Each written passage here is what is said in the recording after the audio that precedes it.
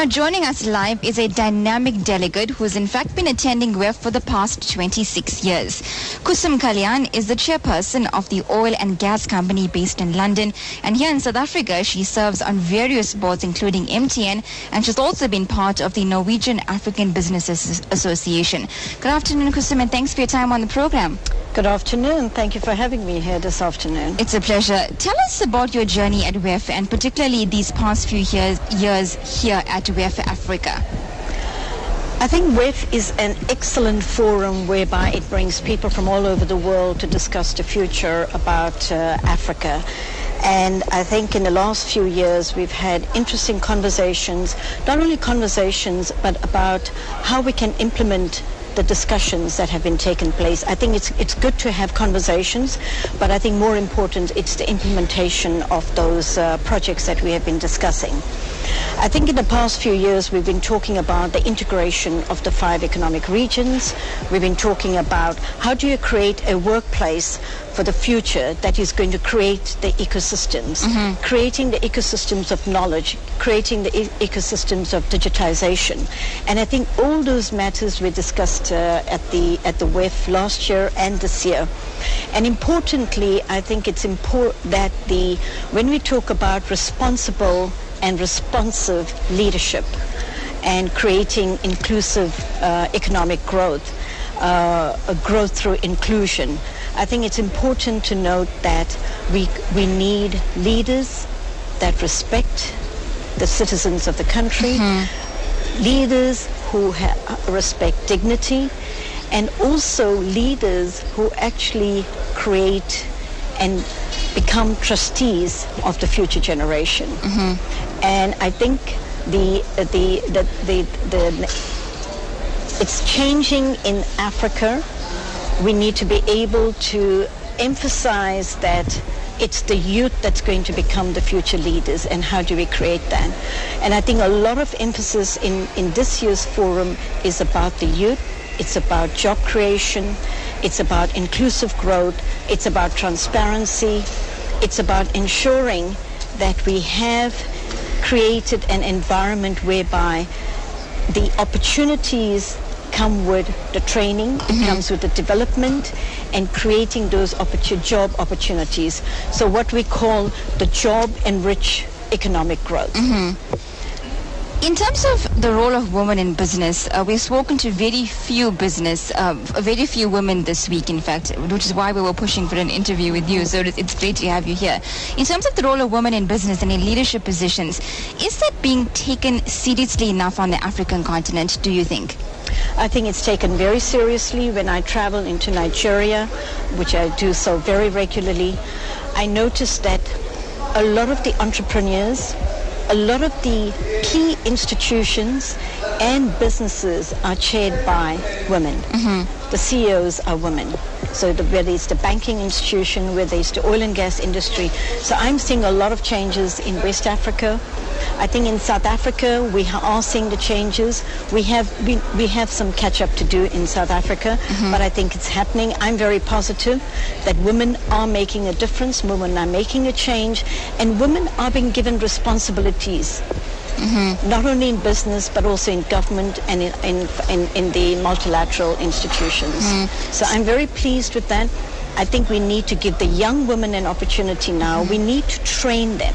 We need to become mentors. All of us need to become mentors to ensure that the women of today and the youth of today become our future leaders. Is there infrastructure in place then in South Africa, and if you look at the African continent as a whole, to do just that, as you mentioned, train younger women to become the leaders of tomorrow? It's we as leaders need to create that.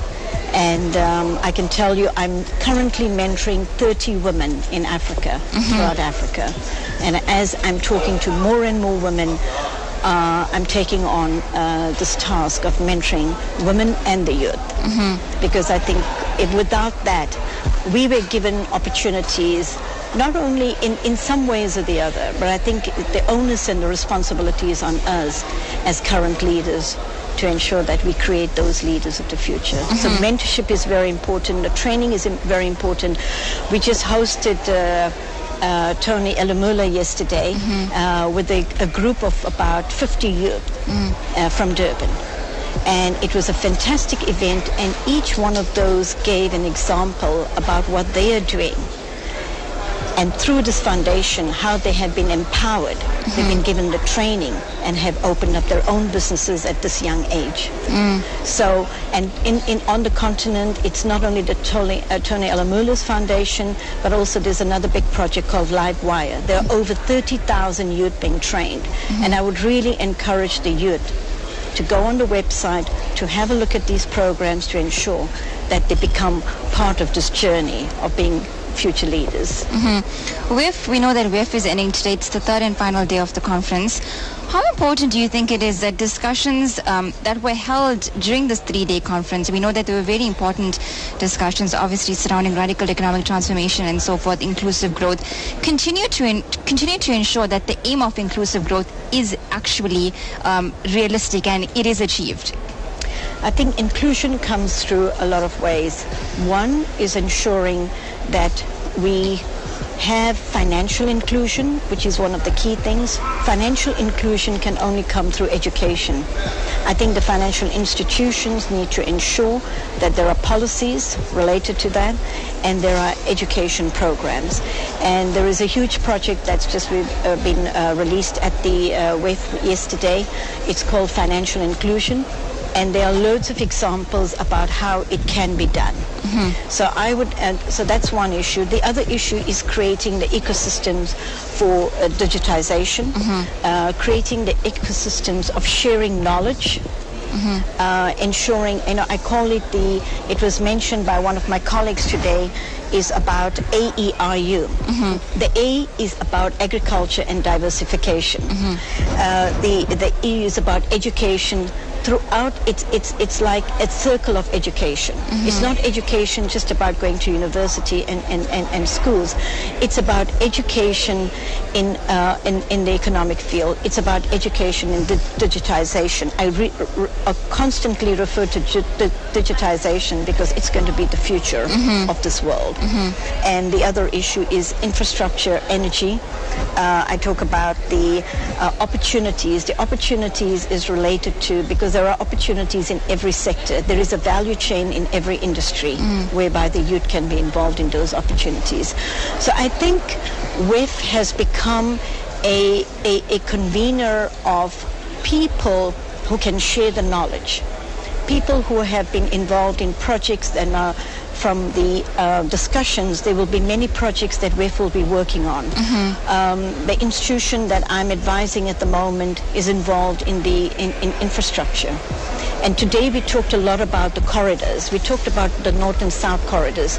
This was the outcome of the work that's been done during the year about the corridors, the North and South corridors, the East and West corridors, and how those corridors are creating the value chain for small and medium enterprises.